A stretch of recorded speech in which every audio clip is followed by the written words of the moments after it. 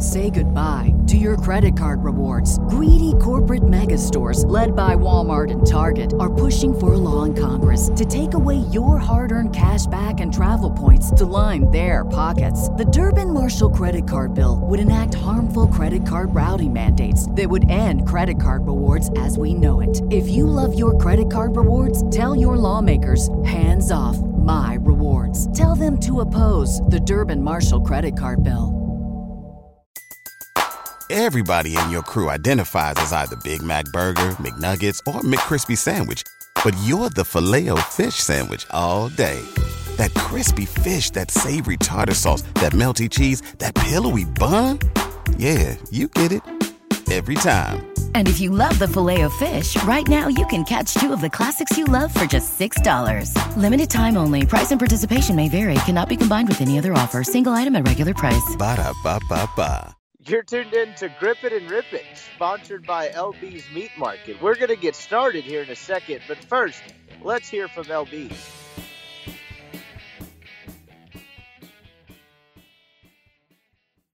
Grip It and Rip It with Brian Scott Rippey is brought to you by LB's Meat Market. LB's, the preeminent butcher shop in Oxford, Mississippi, the place to go for any and all of your meat needs.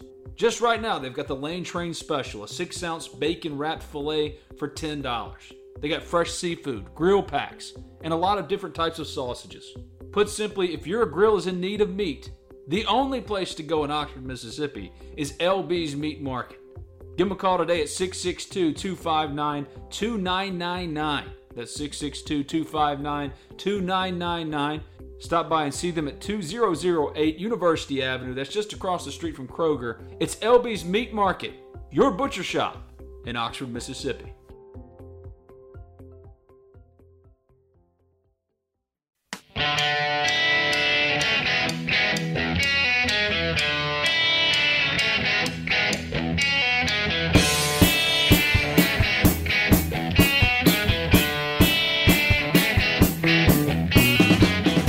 What's up? This is Griffin and Ribbon, a weekday edition. I'm not sure if my boss, Ben, is going to put this up on Wednesday or Thursday. We're still deciding between that. Whatever day it is, happy midweek to you. This is our midweek show. As usual, we've got Ben Breiner, covers South Carolina for The State. He's at Breiner, Breiner, The State on Twitter. Read him in the pages of the State's website. Great follow for South Carolina coverage. What's up, man? How are you? I appreciate you coming on. Hey, appreciate you for having me on. It's been a little bit of an interesting first half of the week, and getting ready to take a trip out to the Magnolia State, right? Yeah, no kidding, man. So, full disclosure, we're recording this on a Tuesday evening, and in the hours earlier, it's the slate for SEC games this week is whittling down, to say the least, to where if this game happens, and this is really the only game I think that doesn't have any COVID issues at all, or at least not that the game seemed to be in doubt. I guess Arkansas and Florida qualifies, although Sam Pittman won't be coaching, it doesn't seem like. But a couple more cancellations. You had Auburn, Mississippi State canceled earlier in the week. You have Alabama and LSU not playing, and then you had Tennessee and Texas A&M also get postponed. I guess we'll just get the arbitrary part out of the way. How has South Carolina, I don't think has had really much danger endangerment of missing games unless I've missed something. I know they were missing a couple guys last week. What has their COVID situation been like this year? I guess the best way to ask that is, they gotten close to having to miss a game. What's that kind of been like? They've actually controlled it pretty well. They had, I think, a little small flare-up a couple weeks back before the Vanderbilt game, but it didn't take many people of note out. And since then, they played a Vanderbilt team that had to cancel the week after. They played Texas A&M last week. They had to cancel this week. So that was interesting. But they've kind of been able to skate through that for the most part, which has been interesting with kind of how it's affected teams here and there. But yeah, they've managed to stay mostly clean for right now, though it had Will Muschamp knocking on wood at the press conference today. Yeah, definitely, and you're really seeing it uptick all across the country really just the country in general, but you're seeing it as it pertains to sports. The NFL, it's become more frequent. Obviously, you had 3 cancellations this week. You figured this was going to happen at some point. It kind of makes sense with the timing of the seasons and all of that, but it appears this game is on for now, and I think it probably is in the most solid shape of any game on the slate this week. And Ole Miss is kind of the same way. They got really rough in training camp for a while, or in fall camp, a little late August, early September. They were dealing with it, and then they got close a couple weeks ago before they went and played Arkansas, but ended up with enough guys to go make that happen. And it's been pretty decent since. Which, given they had a bye week last week, that coupled with Halloween seems to be what's tripping a lot of these schools up. So far so good on that front for Ole Miss. South Carolina coming off really a non-competitive loss to Texas A&M. I gotta say, watching a little bit of that game, and the Clemson Notre Dame was on TV1, so admittedly, this was kind of halfway in and out for me. I did not expect that game to go the way it did. I did not anticipate South Carolina necessarily winning it or necessarily keeping it within one score, but I guess starting there, what happened? Well, it was an interesting kind of case. It started out that South Carolina really last year and through a lot of the years has been able to hang with Texas A&M. They've never beaten them, but for a lot of years they've at least made it close, or they've kept it close for a while. And last week the offense was just it was just not good. Texas A&M basically came in and said, if you're going to beat us, you're going to beat us throwing deep. They had, I think, 2, maybe 3 drop deep balls early, and things just didn't go well on that front. And I kind of joked with someone that they almost made it to halftime down 14-0, which, considering how badly they were playing, would have been kind of an accomplishment. And then they had a busted run fit with like 2 minutes to go in the half, and ended up giving up a 3-minute touchdown drive to go down 21-0. And that was basically it. But yeah, it was among the most one-sided games I've ever covered.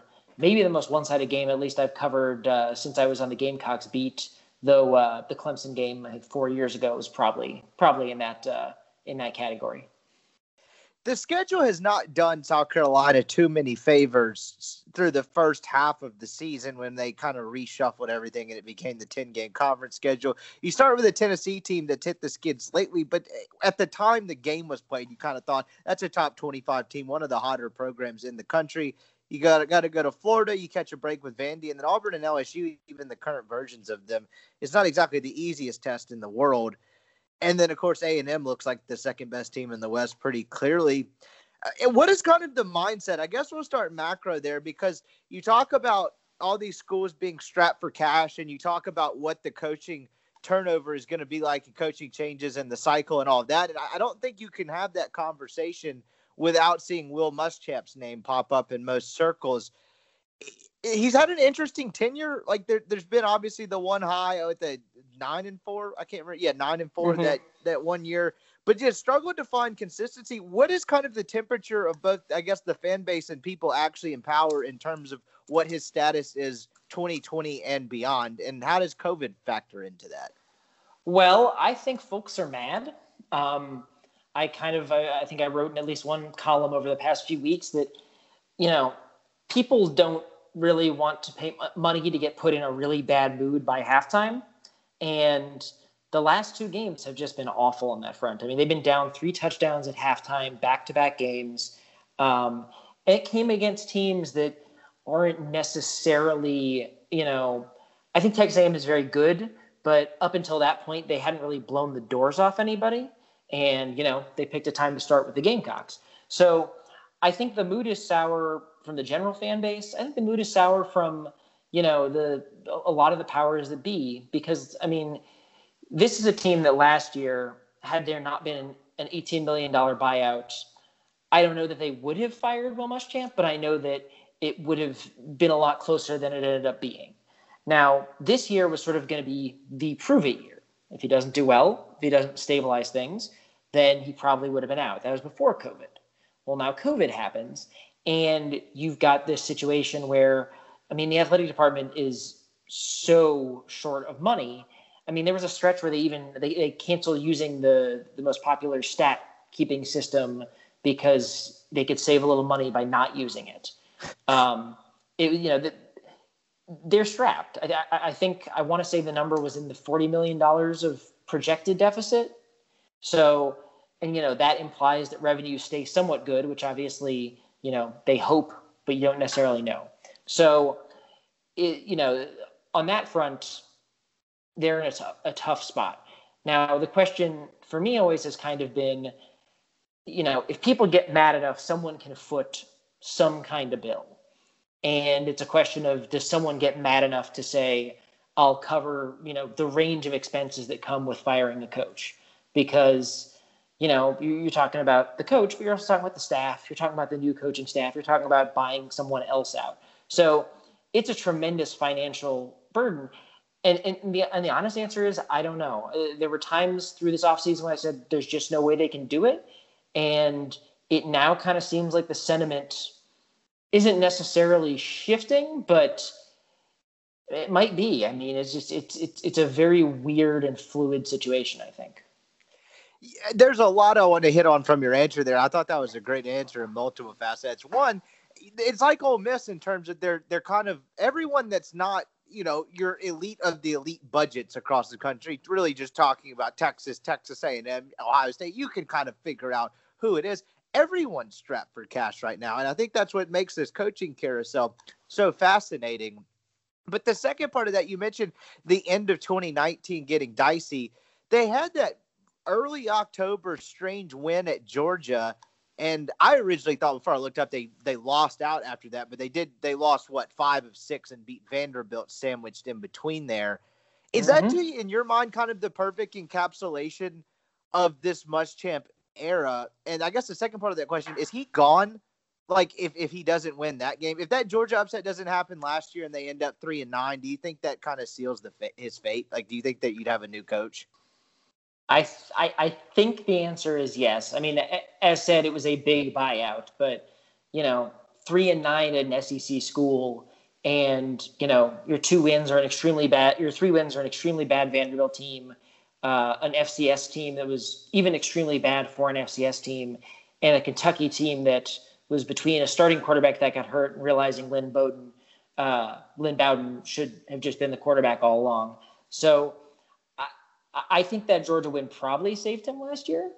And I don't know if I'd call it the perfect encapsulation, because I guess I just meant that in the sense that, like, it seems like every time he's gotten a big a signature win, he has not been able to generate consistency off of it. I guess was the lens I was looking through that when I asked.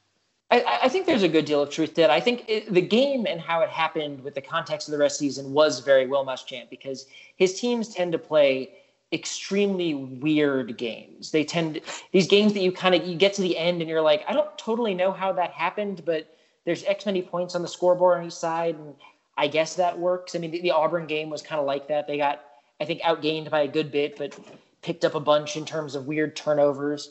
And a little bit of that is true in the sense that his first 2 years, they exceeded expectations to a notable amount. And they were expected to do big things because of a good schedule his third year, and then the schedule turned brutal, and South Carolina lost a bunch of close games, and their defense fell apart. So instead of a coronation, it was kind of not necessarily a full backslide, but a very unsatisfying year, and then a whole bunch of pieces, kind of fell apart. So it's been a very weird era, and I think the more that I've watched it, the more that I kind of think, it makes me wary of every single coaching hire now, because I look at them and, you mentioned Tennessee. I kind of see every coaching hire and I say, well, what's it going to look like in year 4? And if it looks good in the first 3 years, that might not tell, the first 2 years, that might not tell me all that much about what it's going to look like, when we get to this point. Yeah, definitely. I could not agree more with that last part, because, and you talk like the unhappiness and happiness of college fan bases because of the money at stake and because the expectations are just so volatile now. I mean, you look at even just like the 2017 coaching carousel, and you look at the top of the line guys, like no one out of that coaching carousel is happy with where they're at right now. It doesn't seem like it. So it's just a very, very fickle industry, and it's fascinating to follow. But kind of getting more down into this year, it was interesting. I was reading what some of you guys have written leading up to this week, and it seems like they've opened up the quarterback competition, to say the least, this week. And you got Colin Hill and you've got Ryan Helinski splitting reps. As someone as an outsider who obviously, much like Ole Miss, there was not a ton of buzz around Ole Miss's program other than kind of the buzz that comes with Kiffin naturally coming into the year. And there was a huge disconnect about what was actually, like, everyone saw John Rice Plumlee run wild over LSU last year, who was really not really mentally there in that game. And everyone just assumed he was going to be the starting quarterback. Whereas locally, if you're actually covering the team and going to practice and even just following it from a fan's perspective too, they knew that Matt Corral was probably going to beat out John Rice Plumlee. And I think when you heard the announcement earlier this year that it was going to be Hill and not Helinski, I think that shocked a lot of people. So I guess I'll ask it this way. Was that shocking to those close around the program at South Carolina? Not by the time it was announced. There was sort of a shocking moment early in the summer when reporters here and there started hearing stuff, and they said, Colin's taken most of the first team reps in, player run practices. And then they started getting those walkthroughs, and he was taking a lot of first team reps there. And all of a sudden, it started to kind of form that once we started talking to players, all of them started complimenting his arm. And he's the guy who's a former 3-star grad transfer from Colorado State. And, they're saying, he has an NFL arm. And you started to kind of think about it. Ryan Helinski's, a decent quarterback. He's not mobile at all. And Colin Hill, I think, is a little more mobile. So all of a sudden you'd say, well, he's faster than Ryan Helinski. And he's got a better arm than Ryan Helinski. And he's run this new offense that the Gamecocks were installing for 4 years at Colorado State, whereas Ryan had to learn it from the jump. So all of a sudden, you started doing that math and started saying, there's no great path for Ryan Helinski to win this job. So, they kept telling us that the reps were even and this guy was doing well and that guy was doing well. And I think really through all of camp, basically the assumption was Colin was going to win it unless something really crazy happened. And then he did, and then he went through the season, and I don't think it's all his fault, but he hasn't been particularly effective, and the offense hasn't either. Yeah, so that's the part I think that gets probably lost on some outsiders is the fact that, Helinski takes over for an injured Jake Bitley last year. It really seems like he played, it seemed like he played well immediately, or well enough to you just kind of assume that he would go in there and probably kind of be the, I guess, quote unquote future if he continues to play well. But then, Muschamp hires Bobo, he brings in his guy, and all of a sudden that happens. So it sounds like as if South Carolina had gone elsewhere in their offensive coordinator search last year, it's probably Helinski at quarterback still. I'd say probably it depends what the new offensive coordinator wants. And, it wasn't like they had a particular depth of quarterbacks to begin with, because the two elder quarterbacks that they had recruited before Ryan Helinski, one of them is playing wide receiver right now. The other one was playing receiver and a little bit of quarterback, and then took a medical disqualification for a long-term shoulder thing. So, they would have had to add somebody, I think, or just, accept being incredibly thin. But yeah, it's, he came in with a lot of hype, and I think he still has some development to do. And, some of that, I think it's just going to be sort of a wait and see moment, because I think sometimes people assume that quarterbacks are going to step in and be ready off the jump, and then, sometimes they're not. What has been the predominant issue that's plagued this offense? Because they're really kind of a middle of the pack team in terms of rushing the football. They have struggled to pass the ball. It seems like the offensive line is not necessarily protected well in pass pro. I mean, I think he's been sacked 18-ish times. What in your mind has been just kind of the overarching issue with, they move the ball, they put up a decent amount of yardage, they just don't score a ton of points. What has been the kind of the underlying issue there? Well, the two biggest issues, I think you can probably find some fault with the running game. You can find some fault with Colin Hill, certainly because he's getting benched. But, well, he's in an open competition, so he might not get benched. But he's, at least having to fight for his job again. But the two biggest issues that I've kind of seen through it are they don't have a depth of playmakers, and they don't have that many really high-end playmakers. So Shi Smith has been, a bell cow in the passing game, but a lot of the time he functions almost as, a running back through the air, catching little out routes, moving the chains kind of thing. Nick Muse has been decent at tight end, but not great. He's had a number of issues with drops. And beyond those two, the next best, two best guys in the passing game are running backs Kevin Harris and backup running back Deshaun Fenwick. And that's just not super tenable. So they've had issues with having enough playmakers, and it's not like their running game is sort of, we're not talking about Wisconsin or old LSU where their running game can just kind of command the show. And their pass pro has been notably problematic. And, as you said, it's manifested itself. I think he's being sacked, on nearly 1 out of every 10 dropbacks, which is a problem to say the least. And that, especially early in the year, that pressure was even manifesting itself more strongly in the fact that, a lot of, a couple of his interceptions were kind of basically on pressures where, plays where he got jostled when the ball's coming out. So I think that it's kind of been a case of that lack of pass protection and the lack of playmakers have caused a lot of issues for the passing game. And to be honest, I don't know that either this passing game or this running game have a super high ceiling. So I think that they kind of need to be on the ball and efficient. And for the most part, they haven't been that.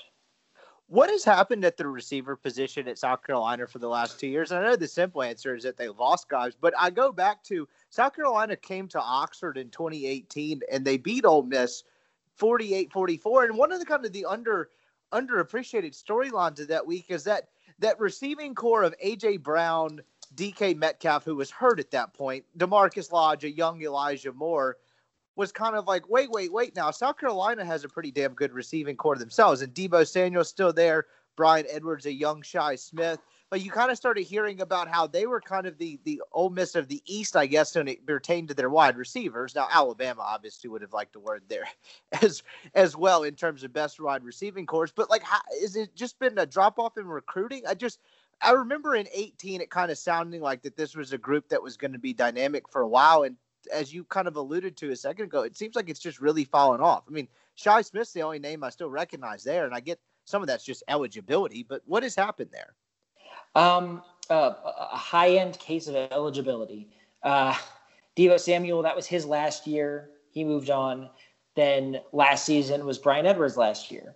And they have done just not a good job of replacing them. You've got a guy like Josh Vann was probably one of the better receiver recruits they've ever added. He's basically been not a non-factor because he plays a decent amount, but he hasn't produced. And I think he's a junior now, which is very strange to think about because he was supposed to be kind of that next guy. He never sort of lived up to that. They had a kid named Ortre Smith who was a 4-star. He's had kind of a bunch of knee issues. He's currently sitting out for COVID reasons. He's one of those opt-outs.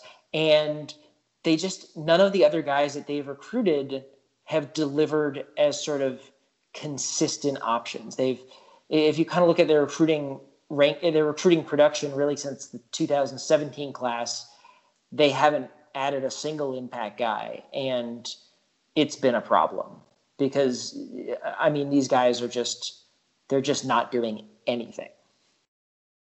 Is that kind of what has led to the slide off? I mean, you mentioned they go 7-6 and 18. You mentioned they start losing a couple of games, but it seems like there's been a dip in recruiting just kind of overall on the offensive side of the football for Muschamp in the last 2.5-ish cycles, I would say.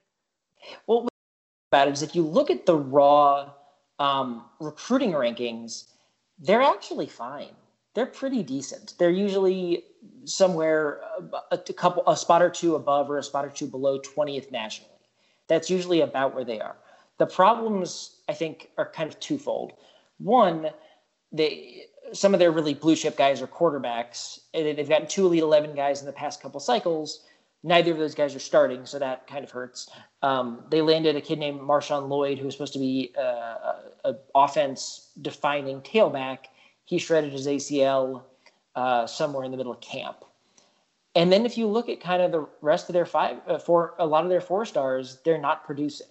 And when you have a lot of 4-stars not producing, that creates a lot of problems. And I mean, their offensive line last year was young and raw and not all that good. And this year it's been a little bit better, but guys that they sort of expected to be notably above average players just haven't been.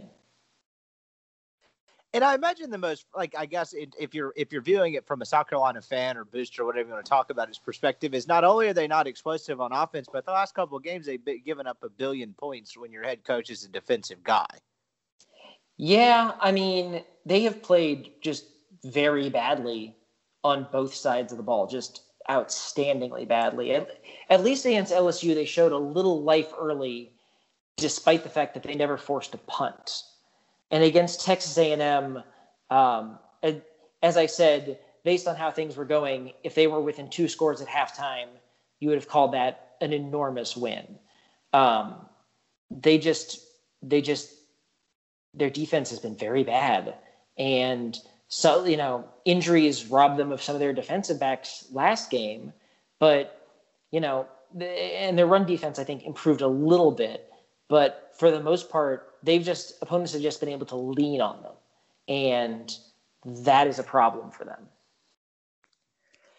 But when you come into this game and kind of flipping back to the offensive side of the ball, if there has been a medicine for an ailing offense, it has certainly been facing this Ole Miss defense. They are the worst in the conference by far. They give up a ton of yardage. They're not very good against the run. Their secondary is improving, but they're young and they still have all kinds of busted coverage assignments. I mean, and from a South Carolina standpoint, are they kind of looking at this as possibly a get-right game? It would be one, obviously, if you can score and keep up with Ole Miss, they have a very good shot of winning the game, but just seeing good things happen offensively. And then I guess I'll throw in a second question in there. Who do you think plays quarterback?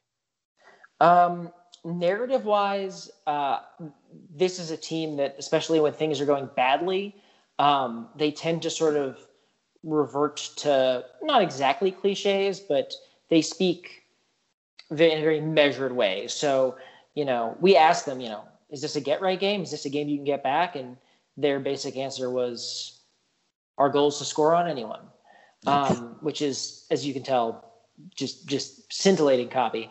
Yeah, I can imagine.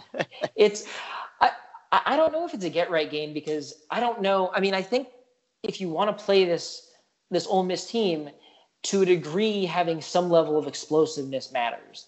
And they've Agreed. Struggled in having explosiveness. Now, I think that, maybe they can march up and down the field all day, but the problem is that they're still going to have to try to match that Ole Miss offense. And that's going to be really tricky. I don't know if this Gamecocks team has 40 points against a non-Vanderbilt team in it. And so that's kind of where I'm wondering, is there kind of going to be that burst? Can they figure it out? Obviously, Ole Miss would be the team to do it against, but, if it becomes a track meet, can they keep up? I don't know. It seems like the blueprint for South Carolina winning this game is similar to what Kentucky did to Ole Miss. Ole Miss has the worst rush defense in the SEC. And South Carolina, it seems like for the most part at times has been able to run the football when they needed to. I mean, you got Kevin Harris. He's at about 5 yards a carry. He's at what they've played 6 games at 574, 106 carries. That would seem to be a little bit of kind of an Auburn blueprint as well, to where you're marching up and down the field and scoring, but it's also a little bit of ball control in the sense that you're keeping the ball out of Ole Miss's hands, because I don't think South Carolina, from what I've seen from this year, are going to necessarily torch Ole Miss in the secondary. I think there's a little bit more explosiveness needed at receiver. But in your mind, is that kind of the blueprint, is them to just kind of overpower Ole Miss? Because Ole Miss has been brutal against the run. I think if they're able to do it, they would like to. It's always a little worrisome on that front when you're facing, any team that wants to stack the box. South Carolina has been good running the ball relatively, but I don't necessarily know that they've been. And it's just there aren't that many offenses outside of a few power eyes and option teams that say we can run for 250 yards whenever we want. Maybe Alabama because of their talent, but I I think they would like to do that because if their running game is really going, it takes so much pressure off whoever's playing quarterback. So I definitely think that could kind of be a factor in there. And I also think they benefit a little bit from the fact that obviously Ole Miss has a guy who worked defensively with Will Muschamp.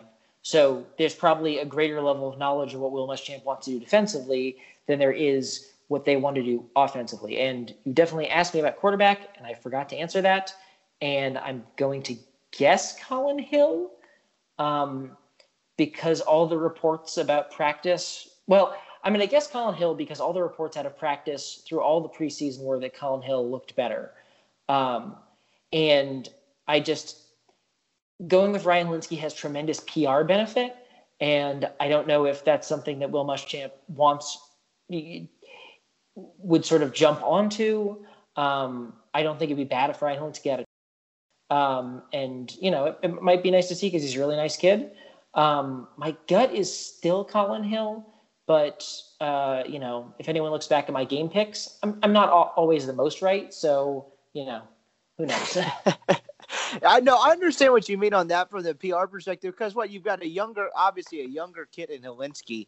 And at the same time, as bad as it's looked the last 2 weeks they've played for South Carolina, I know there was a bye week sandwiched in between, but this is a winnable game. Ole Miss has been awful defensively. There's a kind of a blueprint. You haven't really seen Ole Miss play a competent defense again.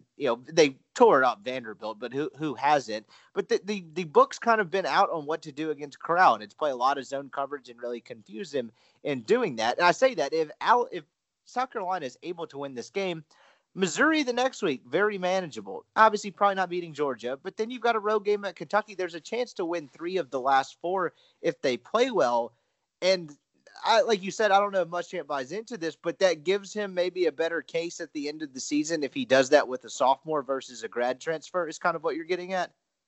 Not even that. I think that, as you kind of said, 3 of those 4 games are winnable, but the first step is they have to stop playing, truly as badly as they're playing. And I almost more mean from the fact that, you've covered this sport. Fans always want to see the backup quarterback. Yeah, and that's definitely true. And, a backup quarterback might buy you a week or 2 of people not screaming things at you. And I don't know if that helps because then people quickly will turn to, if he's good, well, why didn't you play him sooner? But, I think it does to a degree help. But, I think at this point he could take any slight PR boost he can get because, the mood is not good. Well, one thing I will say about the flip side, which is why I'm maybe a little more pessimistic, is so I'm a bit of a nerd, and there is a stat called success rate, which is basically, for lack of a better word, it measures how good teams are at stringing together long drives.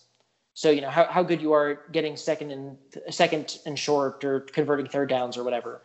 And Ole Miss is excellent doing that in the air. They are good at just moving the ball down the field slow and steady and then sometimes getting explosive plays. And South Carolina's defense is the kind of defense that if it's 2nd and 11, they'll give someone a lot of space for an 8-yard in that sets up 3rd and 3. That's just always the way they've been under Muschamp. And so the more and that was a real problem against A&M. And the more that I kind of look at those numbers, I just think we could see a game where Muschamp says, work down the field in 9-play drives, and Ole Miss says, sure. Definitely makes sense. And the part about the backup quarterback buying time, it's interesting because it's not necessarily the normal case because you have almost a season of sample size under Helinski, right? I mean, basically a full season. And so, in your mind, amongst South Carolina fans and the people that are going to buy him more time, is he a known commodity or what do they kind of view Helinski as at this point? What is his future at South Carolina? At this point, I think people mostly just view him as an alternative to what they are seeing on the field at this exact moment. It's not like he was superb last year. He was solid at points. He played half the season with something wrong with his knee because, someone hit him against Georgia, and if he wasn't wearing a brace, he would have torn his ACL like nothing. So he was kind of limping the entirety of the second half. His best targets were both hurt at different points. So I don't think anyone views him as a sort of a known commodity. I think they sort of say he was a really hyped recruit. He played early, and at the very least, he wasn't notably worse than what they're watching right now. So I think that's kind of where the mindset is with him. And in terms of future, it's an interesting case because he's a guy who came here to play for a different offensive coordinator and a different quarterback coach. And his new offensive coordinator came in and immediately got a grad transfer who starting over him. And, I don't know what the potential for a transfer is because his family moved out here, and I don't quite know the sort of their mindset on how much longer they'd want to stay, if they want to move again. But, and especially after this year, he's still going to have 3 years of eligibility. But, I think it's kind of a holding pattern. I mean, he said he never thought about transferring. But, at season's end, if Colin Hill reasserts control and, takes the job back, I would be completely unsurprised if we saw Ryan Helinski move on, because that's what former highly rated quarterbacks do. Completely unrelated to this game, and I've always found this fascinating. When you're gauging Muschamp and his resume at South Carolina through just kind of judging his full body of work, and I guess if the powers that be are sitting there making a decision after the 19th season or whatever, after 20, how much of what Clemson is doing is a factor? Because there's a part of me as obviously an outsider thinking, well, that's a whole different level. Like you can't really base anything off of that. But at the same time, Clemson wasn't always Clemson, and it wasn't that long ago where this was a very, very competitive rivalry. How does Clemson fit into how people view what Muschamp has done at South Carolina and I guess his capital security, whatever you want to call it? I think it's kind of complicated because you've got to remember it wasn't so long ago that South Carolina beat Clemson 5 years in a row. All of those were quite good Clemson teams, and South Carolina fans were pretty much on top of the world, in that rivalry. And since it's flipped, Clemson went supernova. I get that I think there's some sense, a little bit kind of in that powers that be about, grumbling about that. But I think that also the challenge of beating and becoming like a Clemson right now is just so far away because, you're talking about a team that hasn't looked competent 2 weeks in a row. And there's just such a gap. And I was sort of thinking about this earlier that, if this was a team that was hanging tough and was playing hard and was sort of competing with folks, I think that people might look at it differently. But, that the Tennessee game you mentioned, they make a bunch of bad mistakes and lose by 4. Against Florida, they're a little bit closer, or, they're probably never going to win that game, but they still make a bunch of bad mistakes. And then they beat Auburn, by hook or by crook. And then obviously the last 2 weeks, the ceilings caved in on them. And a little bit of me kind of thinks, I was looking at other coaches that had recently gotten hired. And I think if they were just showing the fight that Arkansas was, I don't know that people would be happy, but if they were showing the fight that Arkansas was and competing and sticking with some better teams, I think that some things might be more forgiven. But, if you're not even showing that fight and gumption, it's hard to say, well, Clemson really factors in because they're just in different worlds right now. That's such a great answer, and it's also such a fascinating dynamic. I mean, that being the other major program, let alone in a different conference, neighboring a school that is, to your point, like you can't ask anyone to beat Clemson. I mean, no one else has been Clemson other than Alabama, who was there long before. Like no one else is doing that level of success. But it's like you mentioned, it is also hard to imagine that doesn't play some sort of factor given the proximity and what the rivalry was as recently as 2014, because I think people forget that 2015 season that Clemson made the run to the national title game, and granted they lost it, that South Carolina game was relatively close, right? I mean, that was when Watson first came on the scene, but that wasn't those two programs were not in different stratospheres at that point, it did not feel like. Up until so they won 5 in a row. Then in 2014, Clemson had a really good defense and a so-so offense, and Deshaun Watson was a true freshman and beat South Carolina, a torn ACL. South Carolina had just one of the sorriest defenses you'll ever see. And then the next year, the bottom fell out for South Carolina, but somehow the Clemson game wasn't super close. The final score was within a touchdown because South Carolina scored with like 6 seconds to go or something. But overall, it was kind of South Carolina showed fight in that game, and it was interesting because the Clemson game hasn't really been particularly close since then. It was kind of close the one year that Jake Bentley threw for about 1 billion yards, but the defense wasn't good enough. But yeah, I mean, it's hard because I'm sure there are some people who are saying, well, South Carolina used to beat Clemson. And the problem is, Clemson used to be one thing and now it is another. And there probably isn't a hire that's going to get you to that level, because if there was a hire, there would have been a hire at some point that would have made South Carolina, the best team in the SEC East more than once in its history. And that person, hasn't existed yet. Absolutely. And last thing for I really appreciate your time. Last thing for we get out of here is, with these 4 games left, obviously Saturday is an important game. I think it's a winnable game. You've seen kind of the line fluctuate a lot. It doesn't seem Las Vegas has a great feel for this either. And I think that's just because these two teams are so volatile on opposite sides of the football, right? Ole Miss has been horrendous defensively.